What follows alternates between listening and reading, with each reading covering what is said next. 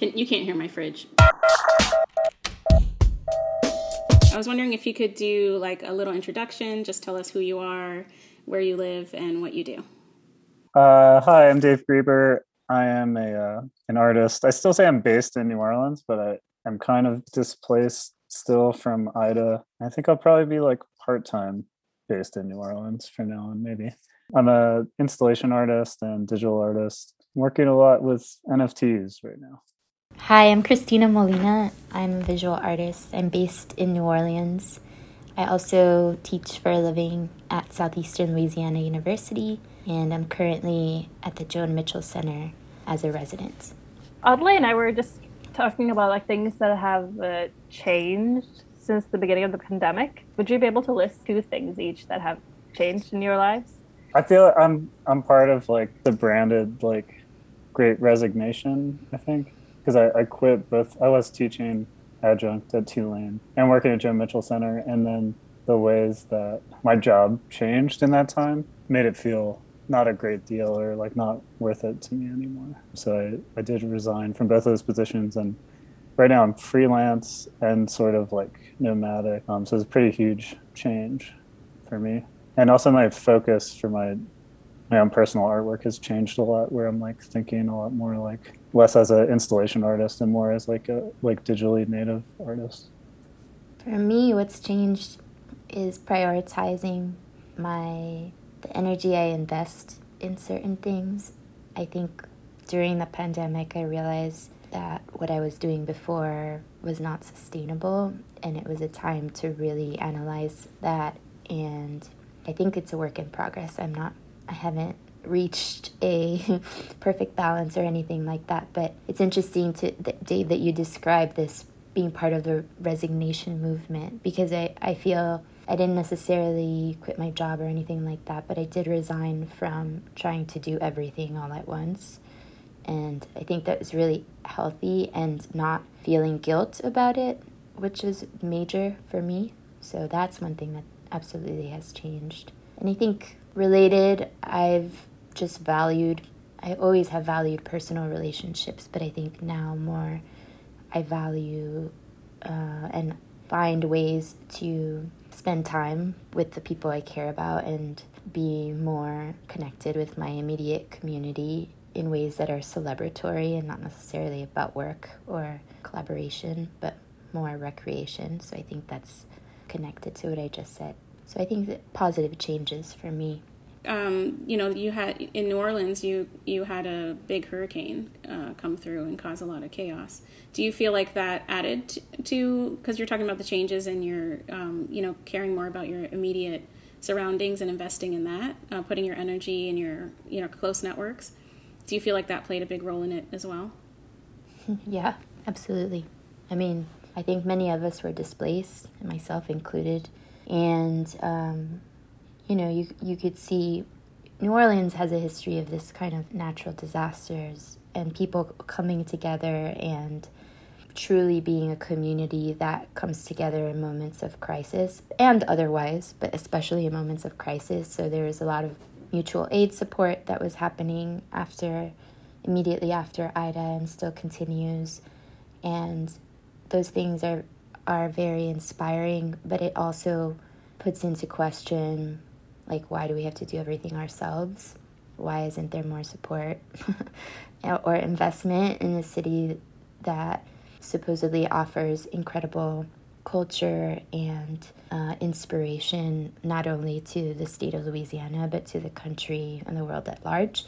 So, we as individuals, we're doing everything we could for each other on the smallest scale, like going to people's houses who evacuated early and cleaning out their fridges and taking care of their pets and breaking their windows to make sure that, we could get into their houses and make sure there wasn't like mold growing everywhere, to, other larger mutual aid efforts like rebuilding whole towns that were even more devastated than New Orleans. So I think crisis always puts things in perspective, and I have to admit that I was like, am I supposed to live here?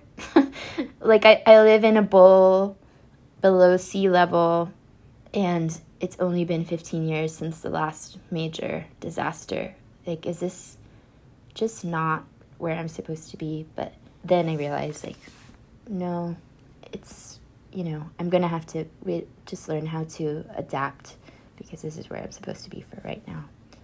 I was watching a BBC World documentary about climate change, and the reporter was like visiting different places that are probably not going to exist in the, it used to be predicted to be like 50 years from now, this place is at a risk for being flooded, but now it's like in the next 10 years, nobody's going to be living in some of these places. So it's really, like somewhere can be your home and you can want to be there, but then the climate change issue is so big that it's going to decide for a lot of us where we can be. It's real. It's real. Taking on a somber tone. I think this could be a good segue into, so we received a question that is, Dear Adelaide and Anna, how do you know if you're working a lot or not? I mean, I'm working freelance, so I can't really compare myself to anyone. I see my fellow artists and comrades, but I don't really know since there's no regularity in our meetings. I think that I'm working hard to develop my work and to make ends meet. Do you feel like you can relax more than when you were recent graduates, or does it always stay the same? Do you have more financial stability, or is this just non-existent?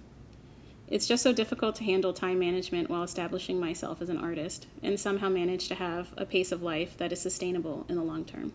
So this goes back a bit to what you're talking about of finding balance in your life and deciding what's important for you. Yeah, absolutely. Okay, so I'm going to take it question by question. How do you know if you are working a lot or not? I mean, I think that there's going to be outside factors always, so you have to decide if you're going to listen to them or not. The capitalist machine is never satisfied and always hungry, so it's going to tell you, no, you're not working hard enough. And if you only did this XYZ, then you would truly accomplish what you want to accomplish. So you have to kind of squash that, in my opinion. And I think maybe one should ask themselves, like, if what I'm doing is fulfilling, and how can the fulfilling work support me, and how much of the unfulfilling work do I really have to do to sustain me, and try to balance that out. And maybe even write things, keep a record, like what are the things that were really fulfilling, how much did it pay me, how much time did I spend doing it, and then maybe after a year what things like paid you more but were not that great, or what things were really fulfilling but didn't pay as much, and you can kind of make your decisions based on that. And in terms of relaxation, I think that you have to schedule that. I mean, at least I do. I have to say, like, I have a rest day, and if I choose to work, then that's my choice, but this is my rest day where I do no work. How does that work if, say, for instance, the problem I keep having is when, I say I'm going to do less, I'm going to not stress myself out so much and be running all over the world doing things. But then something exciting comes up, and it overlaps with the time I told myself I was going to rest. Like, how do you propose dealing with that? That happens to me all the time. Well, I don't know. I think you have to, I'm telling myself this too, I'm not an expert on this. I think you can share that with the exciting opportunity, and maybe you make that sacrifice, but then you say, or you budget for it. Like, okay, there's going to be one or two exciting things that pop up, so I'm going to budget for it. But I'm still learning that myself. I'm interested in a lot of things, and it's hard for me to say no. So the question also asks if you feel like you could relax more now than when you were recent graduates. Do you feel like you are sort of developing better strategies, or? Yeah, like I said, I'm learning to do that and not feel guilty about not doing things. Yeah.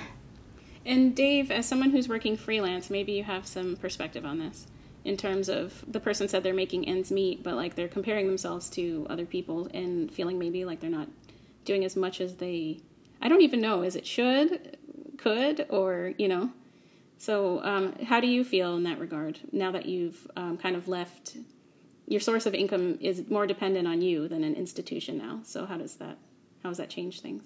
And like a recent transition for me back into that.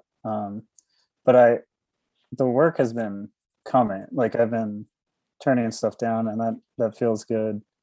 And I've been trying to, my problem has been being able to like carve out time to work on my artwork, because I find I can only focus on like external projects and stuff like so much and then still have energy or like inspiration to work on my own stuff.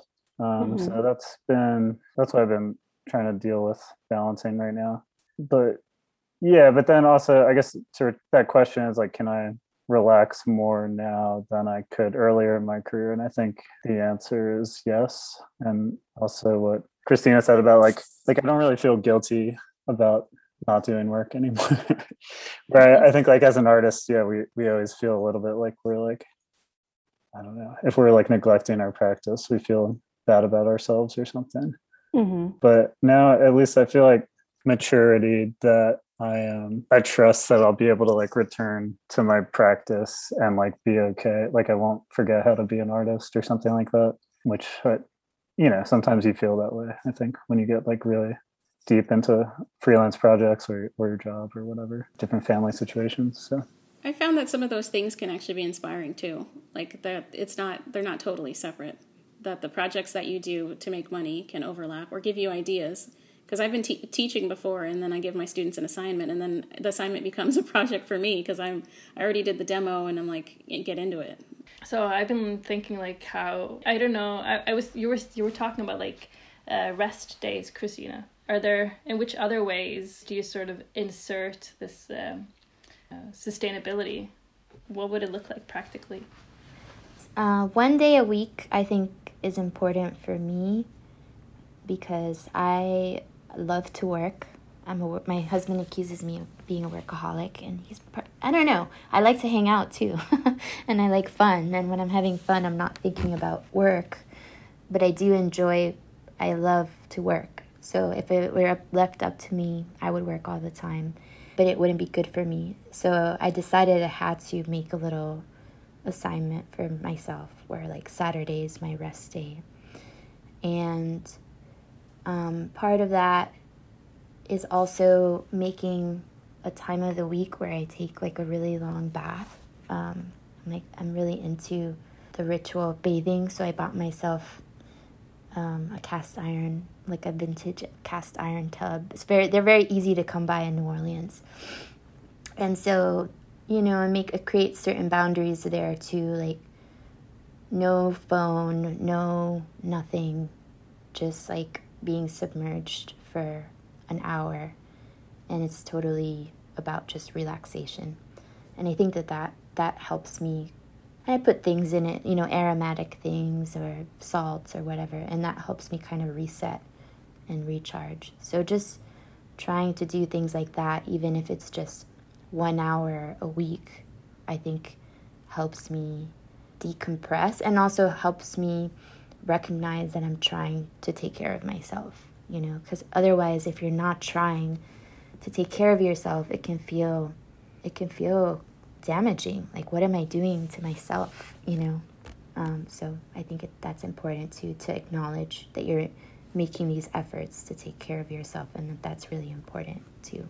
Yeah, I like what you say about having rules when you're taking the bath, because that was also one of the ways that I would disconnect from everything, because otherwise, like, my partner's always like, how do you know you're getting messages or whatever on your phone if you don't have it on vibrate? Because that stresses me out. I can't take sounds or vibration all the time from my phone. And I was like, I look at it a lot. And so the bath was like one of the few places where I'm too afraid of, like, I know it has to be connected to a cord for you to get electrocuted, but just in my mind, like, you don't take your phone to the bath, so for me it was a place where I disconnected and where I actually made myself, because since I've had a smartphone, I just read less because I spend more time on that. And so it was a time for me to read in Spanish, because that was my pandemic goal, was to learn Spanish. So yeah, it's nice to, like, it's a physical place you can go in your own home. And maybe, I don't know, in other countries, baths aren't so common. Like in Norway, is it common to have a bath? Yes, but it's like quite, I'm thinking of it, I think it's quite a luxury. But now I see people like in studio apartments getting these like huge buckets, so you can sort of pay yourself into it. I haven't like, oh, maybe I should get one of those. But I'm like, yeah, we'll see.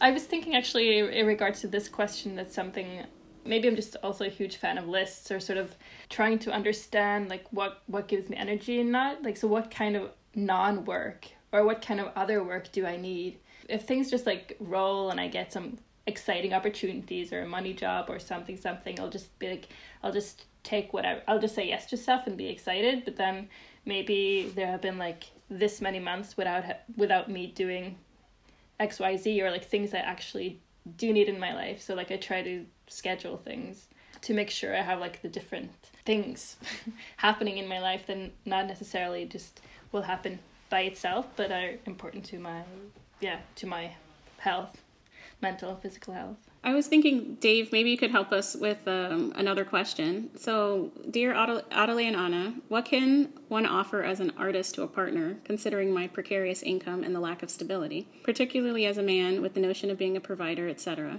Say one is dating someone in a creative field, someone who understands and has a similarly low income. This also is related to age. This problem seems to be increasing as one ages, and society and partners have expectations of establishing a future, owning something, raising kids, etc. Yeah, I mean, that one hits close to home for me. I read it and I was like, oh, man, how would I respond to this? Well, yeah, my partner is an artist as well. She's working remotely. I'm sort of working remotely. We're both like not satisfied with this lifestyle. Like, we want to settle down more, buy property. I think like I don't know. It seems like be outside of a city is like maybe what we're ready to do. But yeah, like I don't know. Sorry, it's a really big like thing in our lives right now, like thinking about this. And yeah, sorry, go ahead, Natalie. Do you feel the gender role pressure from society? Is that something that you deal with? Yeah, I feel guilty somewhat, and some points like my age and stuff. Like, I'm just like, I can't believe I'm basically like in the same position that I'm in when I was like in my 20s, and that's like I do feel some like guilt for that. But then at the same time, I'm sort of just like, I've had a lot of success in like my field and like the projects I choose to do, but that field doesn't offer a lot of like security. It's just sort of what they're saying, security in this traditional sense. Because your partner is also an artist, it's sort of there's like some shared understanding. But I'm reading in this question as well, if you're not with an artist, what do you think? Is there something you could say to this person about like, what else is there to offer, or what kind of other type of stability, or is there something else that sort of comes with being an artist? Yeah, I mean, it's like stability in the flux or something. Like, it when you're an artist is like, I think we have the easiest time like adjusting to changing circumstances, to quote our project or whatever. And I don't know, I do feel very like comfortable in the fact that like I feel like the whole economy is changing right now, and there's going to be a lot of like different opportunities, and the premise that like this person's question is based on or something is likely going to be different in the next decade and stuff. So yeah. I don't know, that's like the stability I draw from, is like we're on like this knife's edge of the future, and it's kind of exciting to be like surfing on that as flexible people, like as artists, as like people who don't have huge like material commitments or something. Yeah, I totally feel that way in terms of, the flexibility that comes from being an artist, because you learn how to, early on in your career, like work with little, or and when I think back to some of the things that I did, like to save money and all that, I feel like it prepares me for what kind of future might come with inflation and everything. Like, I know how to scrimp, and I know how to save, and I know how to stretch things, and I know how to make art when I don't really have. I mean, I start to wonder, like, can I go back to that? Because I did know how to make art when I didn't have much, or I get materials at the thrift store. But now I've kind of like upped it, over the years. So I wonder if I'm now stripped of all my my materials that I got used to using and my facilities that I'm getting used to having? Like, what does that look like in the future? Yeah. Well, I mean, like this project, for example, I know it's not your artistic practice, but there's other ways for you to express yourself in pretty cheap ways, like production of a podcast and stuff. Yeah.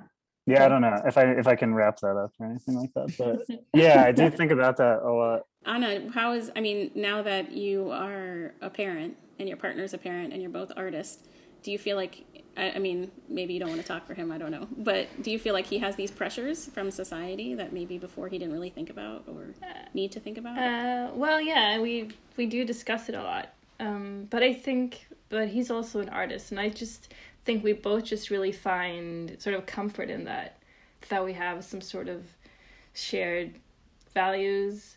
And apart from the gender issue and the question, I still think it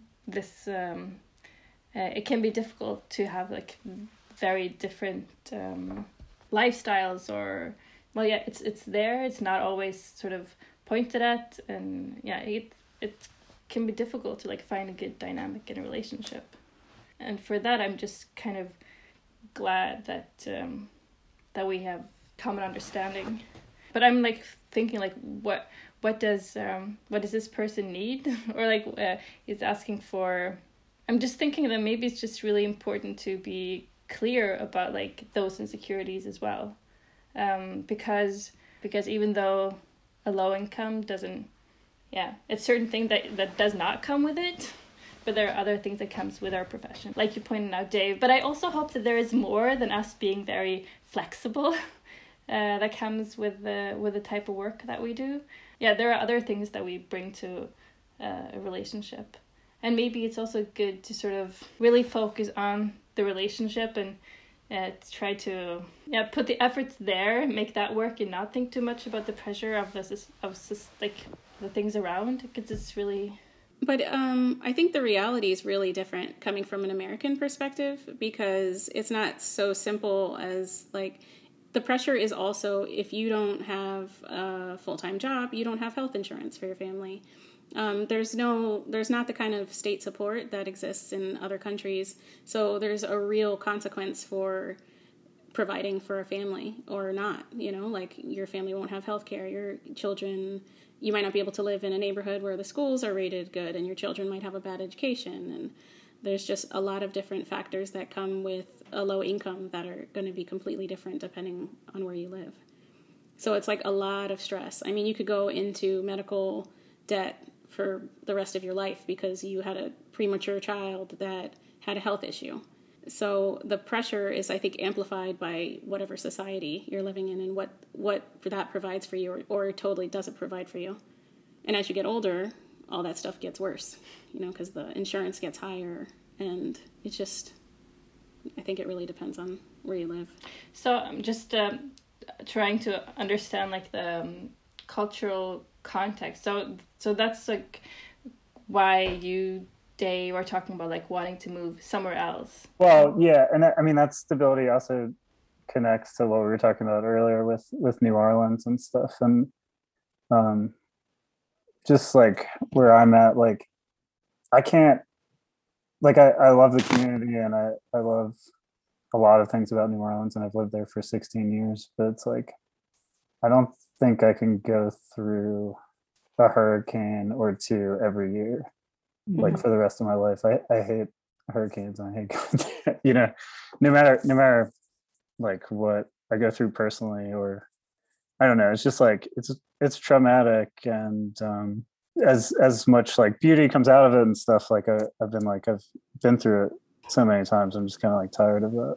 And every time it's like thrust into the light how little the government takes care of people during certain communities during natural disasters. Sure, absolutely.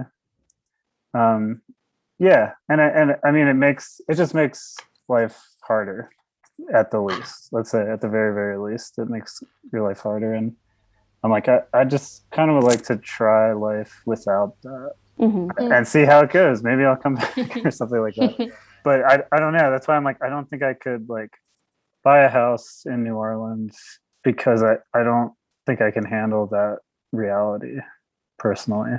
Having to leave Uh, your home, having it be yeah, flooded, having to replace everything. yeah. Like this time we were renters and our house was damaged and had like mold problems and stuff like that. And like, fortunately, like we could be like, okay, we're not going to move back in, you know, didn't have to stay and like deal with it. Like if it was our property, and then, you know, that means that we're kind of like floating and stuff. And that's the kind of like instability that's troubling. But like, I don't know. I'm really grateful that we didn't have to deal with that as like a homeowner too, which Yeah. I don't know. So anyway, just to bring back another way of like, it's like stability and like not having those obligations is kind of like a relief too. So. Yeah. I think it's really sad, but I think we have time for one more question.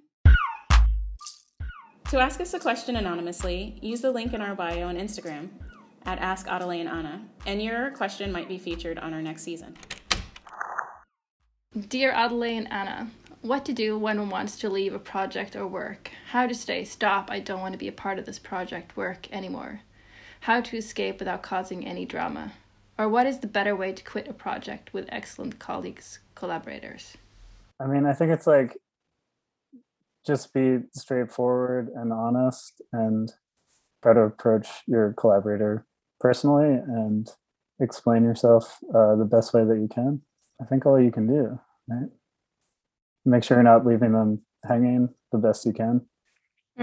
That's true. Maybe try to find a replacement for yourself, or start like brainstorming, like who's someone else who could take this thing that I want to escape, and it would be like an amazing opportunity for them, and maybe connect those people. And yeah, that's a really good point, because I was actually just talking about this with someone who I have a friend who has a really like amazing art career that's taken off really quickly, and he's always being asked to do different things, and his way of kind of reducing that stress and not having to say no exactly is he proposes, well, instead of a solo show, can I make it a 2-person show? And then he picks an artist that he really thinks deserves to be seen more, and he shares that opportunity. And sometimes his work is less in the show than the other person's, but people come to it for his name, and then he's helping a friend.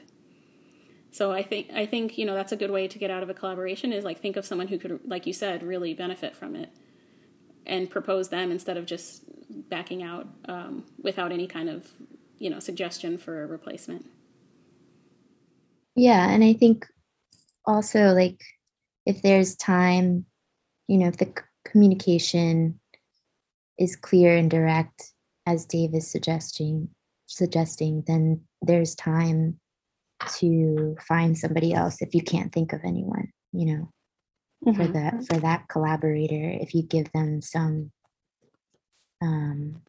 insight as to why and how long, maybe, you know, the compromise is like you offer, like, I can be in this up until this point, and then I can't do it anymore.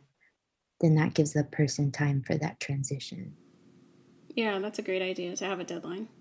And sometimes, like we were talking about earlier, when you need to just decide what you're gonna put your energy into and what you're not.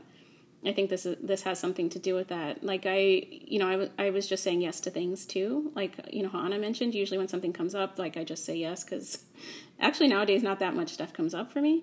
And so at one point I realized I was kind of saturated with all the Zoom artist talks I was being invited to. And there was one that it was just going to take too much out of me. And I felt really uncomfortable. I think that's what this person is dealing with, like super uncomfortable to say no, because why? You know, and I realized you don't actually have to give a reason. You could, I mean, this is a collaborator, so I think you should, you know, have a better relationship.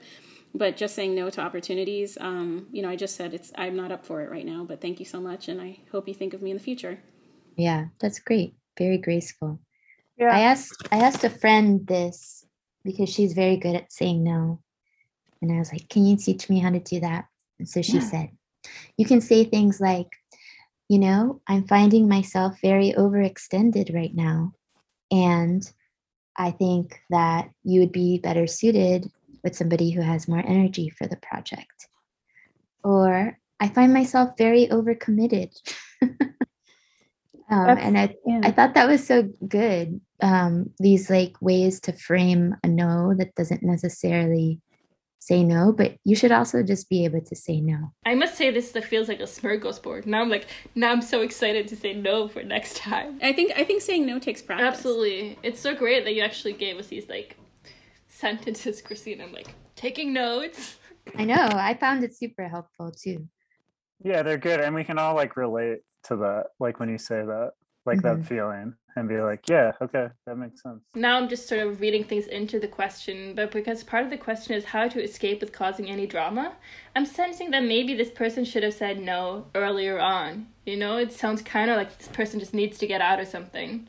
Because I can recognize that feeling that sometimes I just have to, you know, like I should have said no earlier. I should have listened to myself and like found a more organized way to leave something. Because it's when if I've been pushing myself or like doing something I'm not into for too long, that's when I really want to, that's when like drama could occur. Because I've been like pushing it too far. And like if it's too late too, like the way to escape without causing drama is to like suck it up and just finish the project too. Right. Also, True. I mean, that's not exactly the answer that they're looking for, I'm sure, but it's like all projects come to an end, Right. and Yeah. that's kind of cool. Like once it's over, you can do another project. Yeah. Right or not, and you don't have to Yeah. make the same mistakes again, and you learn from what you did. Yeah. And that's how you don't cause drama too. Yeah. And I think I've been strong-armed into projects before and have been really mad at myself for not insisting that I can't do it. So I think that's another thing you learn is how to not be strong-armed into something, because if you are, then you start to resent the project, the person, yourself. You know, that's another thing I think you can say is like, look, I can't, I'm overextended. And then I don't want to end up being resentful of this whole thing. Or maybe there's a more polite way to say that, but And I tend to answer questions too quickly, and I need to learn from my mom. When I was a kid, you'd ask her for something, or can we do this or whatever, and she'd say, I'll think about it. And that gave her time to think about it, because sometimes that's what you need to do. And like you said, sometimes you do need to just finish the project, because it's worse if you burn those bridges than if you just, you know, suffer for a little bit and then find a nice way to bow out. Well, we're at time now, but thank you so much for talking to us and for helping us give advice. Yeah, thanks for having us. thank you all. I hope it was helpful.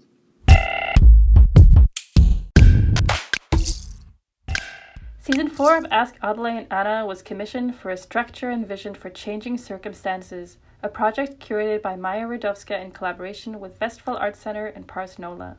Thanks to Annabelle Shin for creating the sounds we use in these jingles. Thanks for listening.